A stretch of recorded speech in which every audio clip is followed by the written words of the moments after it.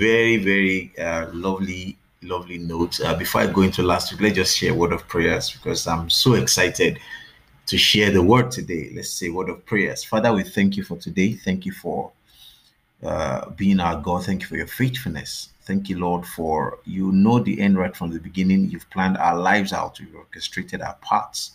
We ask as you go into the word tonight, you open our eyes of understanding, and these words we take up life and bless us, bless our souls, bless our hearts tonight in the name of Jesus. We'll never remain the same after this teaching in Jesus' name. Thank you, Father. In Jesus' name we've prayed. Amen. Amen. Yeah, thank you guys. Thank you. T Boye on Instagram. You're the first to come in. So thank you. And Facebook, thank you very much. We have got a number of people on Facebook as well. Yeah, so let's go ahead. Last week we ended on a very, very lovely note, whereby when Haman was hung, Mordecai was exalted in chapter 8, and something really, really interesting happened at the end of chapter 8. The Bible says a lot of people became Jews. Now, that may not, we may not really appreciate what that means in these days because Christianity nowadays is a missionary religion. What do I mean by a missionary religion? We preach, we go out and convert people. I need you to know that Judaism is not a missionary religion. I mean, how many people, how many times have you seen Jews get on ships or get on this thing to take their religion or their own version of the gospel to any other nation? They believe that Israel is the only chosen nation. So it is the God of Israel, not the God of any other land. So for people to become Jews because of what happened in chapter 8, it is huge because naturally these people wouldn't have taken the gospel to them. They wouldn't have even made them become Jews. But things happened in the life of the church here, the church in the Old Testament here, whereby people were not even preached to, but they saw God's faithfulness, they saw providence happen, and they saw how God turned the fate of Mordecai around, and they preached the gospel. I mean, they became Jews themselves. So I think that's really, really, really that's really an important point. And I've been saying repeatedly that honor is a weapon of mass destruction. Now let's look at it. No gun was used here to secure these these orders. Not even the mention of the name of God. We're going to go into that if we can get there tonight in this particular chapter. The name of God, Yahweh, wasn't even mentioned in this whole chapter. Yet, what the level of deliverance this achieved is second to none. Honor was used here. A woman communicated honor to her husband that it was used as a weapon of mass destruction.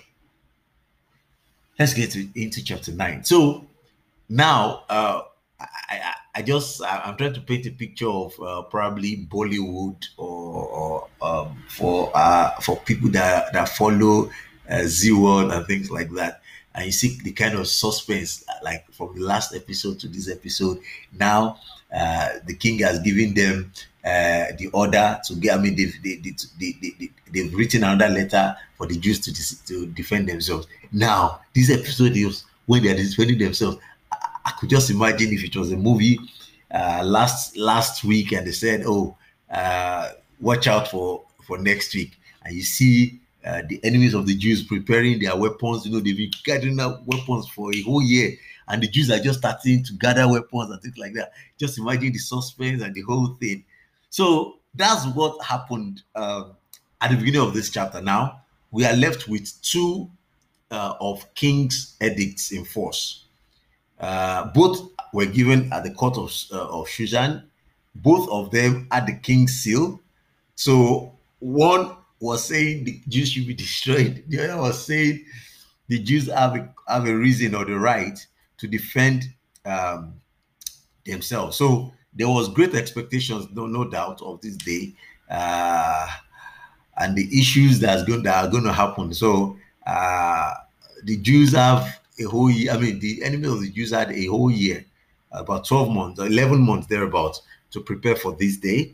The Jews had about 7 months, 6 months or thereabouts to prepare for this day. So we saw two major things. It was of course, it was a glorious day to the Jews, and of course, the 2 days following that day was of victory, and it was also a memorable day that was made posterity by an annual feast, and we're going to see that. So let's read. I'll just take a long read from verses 1 to 19. So the book of Esther. I'll just take the first 19 verses. So let's go. I think I want to read the Revised Standard Version. I think I prefer the New Living Translation. Okay, let me just read the New Living Translation. It's taking its time. Okay, yeah, NLT, verse 1. On that same day, King. Oh, sorry, my bad. I've gone to chapter 8. Okay, so chapter 9, verse 1. Now, on the 13th day of the 12th month, the month of Adar, the edict commanded by the king was to be carried out.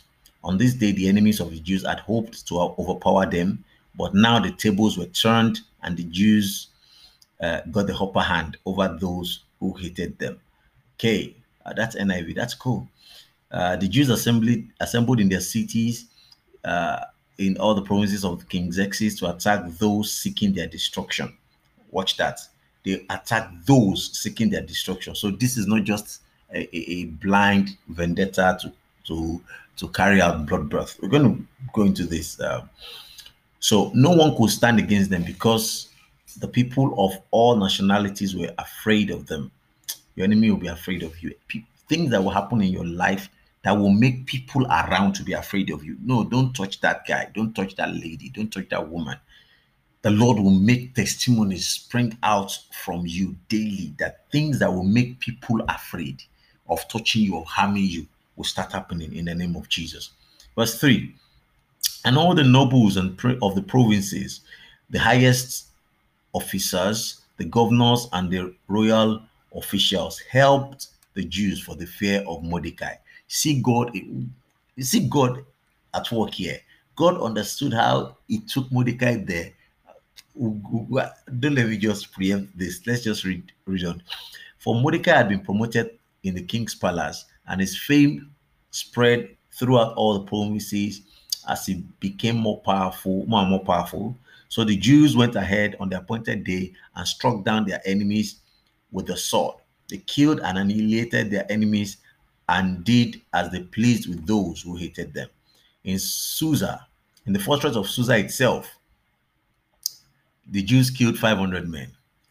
They also killed Parshandatha, Dalphon, Aspatha, Poratha, Adalia, Aridatha, Parmashata, Arisai, Aridai, and Viazatha, the 10 sons of Haman, the son of Hamadetha, the enemy of the Jews. But they did not lay their hands on, they did not take any plunder. That very day, when the king was informed of the number of people killed in the fortress of Susa, he called for Queen Esther and said, the Jews have killed 500 men in the fortress of Susa alone, as well as Haman's 10 sons. If they had done that here, what has happened in the rest of the provinces? But now, what more do you want? It will be granted to you. Tell me, and I will do it. And Esther responded, if it pleases the king to give the Jews in Susa permission to do again tomorrow as they have done today, and let the bodies of Haman's 10 sons being impaled on a pole. We'll look at why she had to say that. We'll look at it later. Verse 14, the king agreed, and the decree was announced in Susa, and they impaled the bodies of Haman's 10 sons. Then the Jews at Susa gathered together on March 8 and killed 300 more men, and again took no plunder. Meanwhile, other Jews throughout the king's provinces had gathered together to defended their lives. They gained relief from all their enemies, killing 75,000 of those who hated them, but they did not take any plunder. This was done throughout the provinces on March 7, and on March 8, they rested, celebrated their victory with a day of feasting and gladness. 18, the Jews in Susa killed their enemies on March 7 and again on March 8. Then they rested on March 9, making that their day of feasting and gladness. Verse 19. So to this day, the rural Jews living in remote villages celebrate their annual festival and holiday on the appointed day in late winter. And then they rejoice and send gifts and food to each other. Okay, let's see if we can do this 19 verses, because it's quite a bit of a voluminous chapter. So we'll do these 19 verses. If there's time, if we're not out of time, we'll finish the chapter. If not, we'll finish the chapter next week. So we need to understand that neither side was surprised. So there was not, it's not as if this thing just came all of a sudden. Both of them were prepared. So and neither side could be said to be rebellious, because both of them are working using. They were both supported by royal authority, and we can see how stupid that law is of the Persians. Though we said that last week, you can get the podcast of last week on Anchor or any of your favorite podcasts. Just search for Tolu Tokwadada. So point number one under this, the enemies of the Jews were the aggressors, because if you read it, verse 1, it says they had hoped to overpower them. So they were the ones, it was the enemy that came. So the Jews were actually there to defend themselves. Even despite the fact that there's another edict, there's another, the king has issued another decree. You will have expected that the enemies will have at least retreated. That's to show us that the devil never gives up. The devil never retreats. There is nothing like retreat for the devil. Even when, never permanently retreat. Maybe that's a better use of word. When the Bible talked about the devil going to tempt Jesus after 40 days fasting and prayers, in fact, the fact that he went after 40 days is something that is worthy of thinking about. If Jesus, or the Jesus that we serve, finished fasting for 40 days, and the first visitor he had was the devil, how much more you and I? We fast for 3-4 days or 7 days, and we think that, we're untouchable. The devil went to meet Jesus after 40 days, and when he couldn't, he brought all his tests and things, and he couldn't tempt Jesus. The Bible says he left him for a while. And this is a lesson, believers. The devil never permanently retreats. So we should be careful. We should always be on the watch. So they always, and there's an extra biblical fact that also make us understand that nobody actually fought against the Jews except the Amalekites. That's the relatives of Haman. So although that's an extra biblical fact, but this is also very very noteworthy, as we're going to be considering some other facts. So they had so much malice against the Jews, probably because of course, definitely because of Haman's demise and fall, and so they are always stubborn, even though they saw plainly, even though the friends of Haman and his wife told him that, hey, the way you are going about this Jew, you better retreat. If not, you totally fall. Even though they saw providence in the fight against them, and they were still stubborn. in my own opinion, I feel that whoever God is destined for destruction will be destroyed. Even when he's seeing that this is the Red Sea, just like God hardened the heart of Pharaoh just for destruction. Past couple of days, I've been trying to go all over the Bible and reading the book of Exodus a couple of days ago. Uh, just like God just wanted to wreck Egypt, and he made Pharaoh stubborn. God wanted to, that's it. I mean, there were times that Pharaoh would have begged Moses again, please, please, this time, no, no, no, this time you guys can go. Just pray to God for me to, for pray to God for this plague to go away. And immediately the plague goes away, Pharaoh will change his mind. And God was deliberately hardening his heart just to destroy him. May God not destine us for destruction. I mean, it just got to me. It's a huge prayer. God had destined these guys for destruction. They saw providence. They saw their father just hung.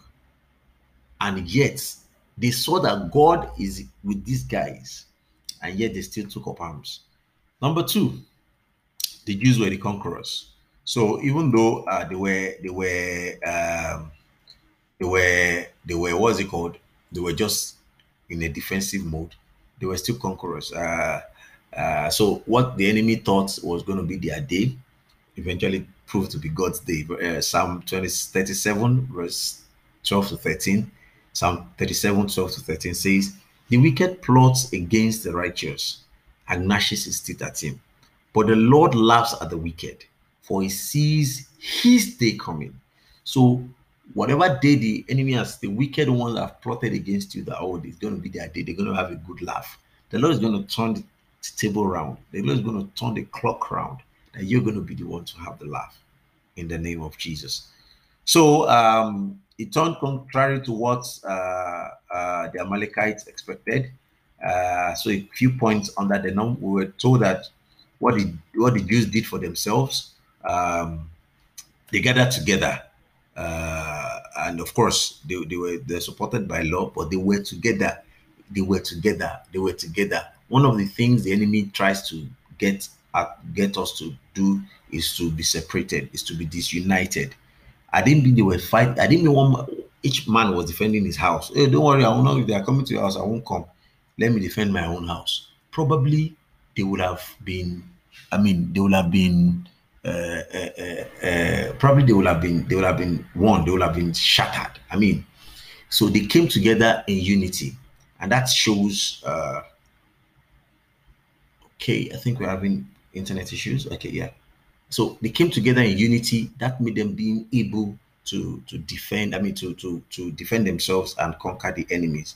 So I didn't mean they were scattered one by one. It would have been easy for the enemy to penetrate their ranks and win them. So Bible says how good and pleasant it is for brethren to dwell together in unity. So in our unity, we strengthen each other. Unity makes us stronger together. Unity makes us stronger together. Number two, the rulers of the provinces. What the rulers of the provinces did for them under the influence of Mordecai. So all the leaders, like we read, they were ordered by the first edict, by the first order from Haman to enforce the bloody massacre of the Jews. Now, this same, because of Mordecai, they were also forced to also obey this. So, of course, that's why I will believe that extra biblical fact that says it is only the Amalekites that fought against the Jews, because now, because of Mordecai's influence, the governors, the rulers, all those people supported the Jews. So why did they help them? Number one, it's not because they like them, but because of the fear of Mordecai. So people, whether they like you or not, people will be forced to help you. Whether they like your face or not, whether they agree with you or not, people will be forced to favor you. People will be made to help you in the name of Jesus. So because of the fear of Mordecai, and they saw what God had done. And of course, Mordecai now has the favor of God and the favor of the king. So I mean, what else? What else? What else is greater than that? Praise God. So great men, by their influence, do a great deal of good. Many that fear not God will stand in awe of them. So even if people don't fear God, if a great man and a good man is in the place of influence, he will use his influence to do a great deal of good. See under number 2 is that what God. Let's look at what God did for them. God struck all the people with fear. Verse 2. Verse 2. Let me just read verse 2 from here. Chapter 9, verse 2. This is very important. The Jews gathered in the city all through the provinces to attack anyone that tried them, but no one could make a stand against them, for everyone was afraid of them. So God struck them with fear. God struck the people with fear. Now look at this. Joshua chapter 2, verse 9. This is very instructive. Please listen to this. I'll start from verse 8 and read till 11. Joshua chapter 2, 8 to 11. Before they lay down, she came. This is Rahab the prostitute and the spies and the 2 spies. Before they lay down, she came. She came up to them on the roof and said to the men, I know the Lord has given you the land, and the fear of you has fallen upon us, and that all the inhabitants of the land melt away before you. For we have heard how the Lord dried up the water of the Red Sea before you, and when you came out of Egypt, and what you did to the 2 kings of the Amorites that were beyond the Jordan River, to Sihon and Og, and whom you utterly destroyed. As soon as we heard it, our hearts melted. There was no courage left in any man because of you. For the Lord your God is he who is God in heaven and beneath. So 40 years ago, the land had already been taken. 40 years. They crossed the Red Sea 40 years ago. Rahab was talking about what happened 40 years ago.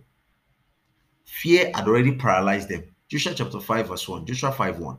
When all the king of Amorites that were beyond the Jordan to the west, and all the kings of Canaanites that were by the sea heard that the Lord had dried up the waters of Jordan for the people of Israel until they had crossed over, their hearts melted. There was no longer any spirit in them because of the people of Israel. So this is what God is repeating here in chapter chapter 9, verse 2. This is what God is repeating, that they already, everybody was afraid of them. They already saw the hand of God, what God was doing in the lives of these people. But there's still a few people that were still stubborn, that still had the courage to prosecute the assault. Why? Because they've been destined for destruction. D under that, what execution happened after that? So no man could stand against them, like we said. So the Jews were strengthened and animated, and their enemies were weakened and dispirited. The Bible says about David, when David became king, that the house of David grew stronger and stronger, and the house of Saul grew weaker and weaker. The house of Saul surrounding you, being a threat to your throne, that house will keep going weaker and weaker and weaker in the name of Jesus. So none of those who had marked themselves for destruction escaped. So none of the people who had been destined, like these ones, must be destroyed. Okay, so particularly, let's look at it. They slew 500 in Susa, then Ammon's 10 sons, and they actually had to mention their name one by one.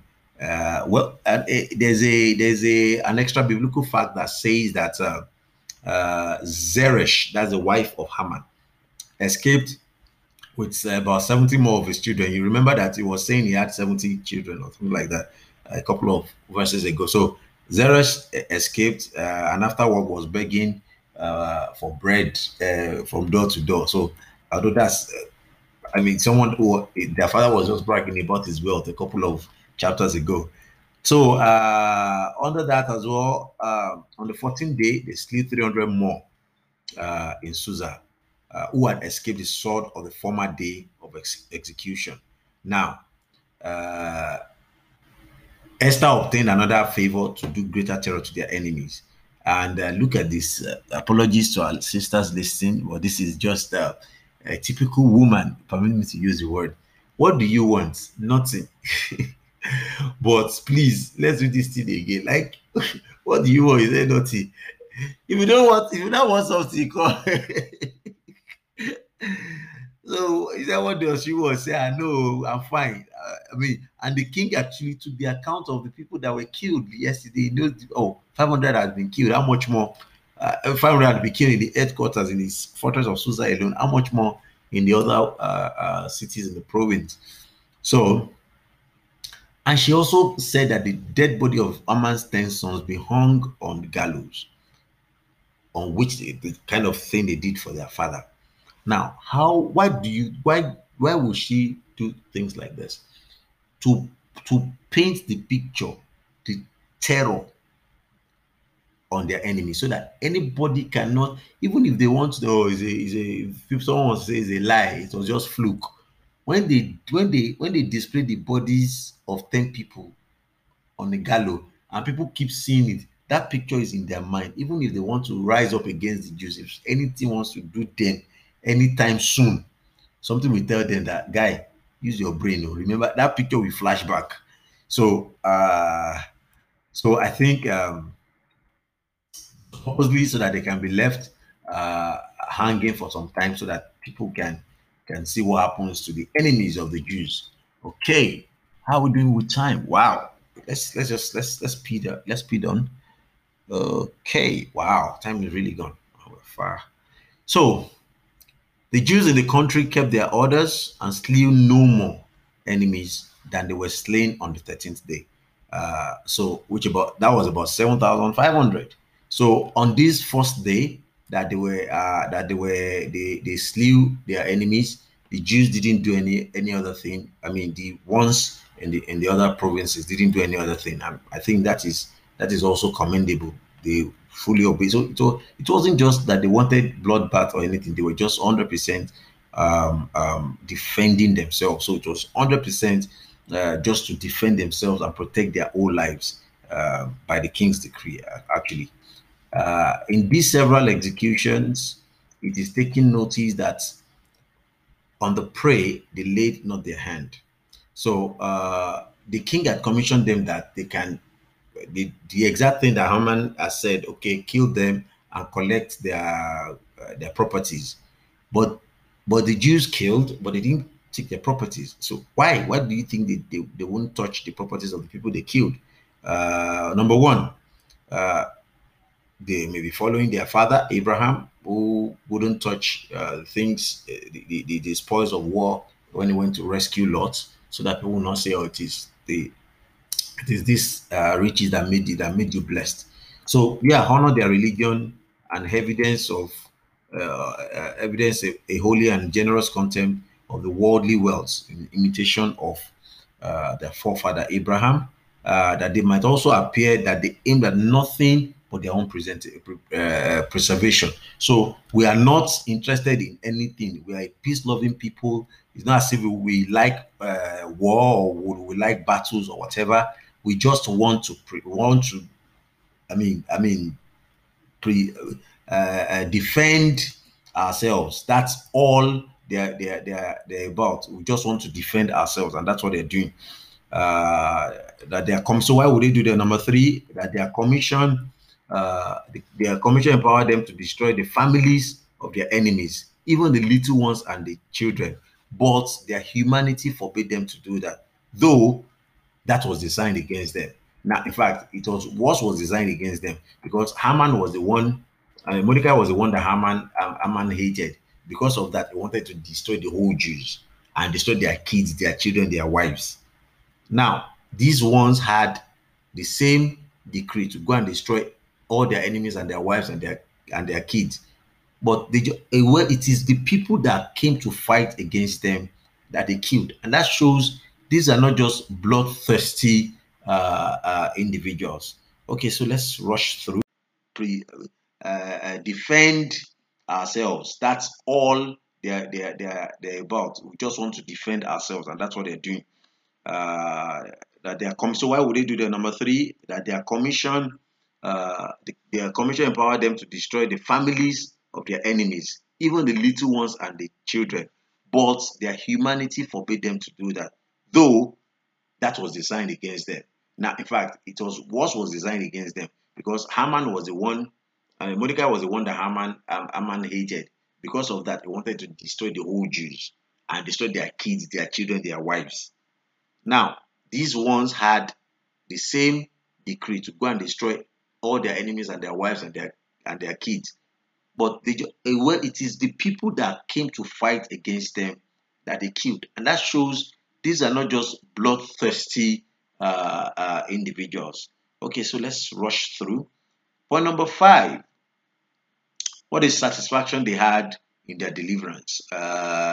So they celebrated. I mean, they had a Thanksgiving. They celebrated. They were happy and things like that. Now, when we receive, this is a lesson for us. When we receive signals of mercy from God, we ought to be quick and speedy in making our thankful returns to Him. The following day, they finished today. Tomorrow, it was the day of Thanksgiving. They didn't start planning. They didn't go and say, oh, we want to plan a very huge Thanksgiving service.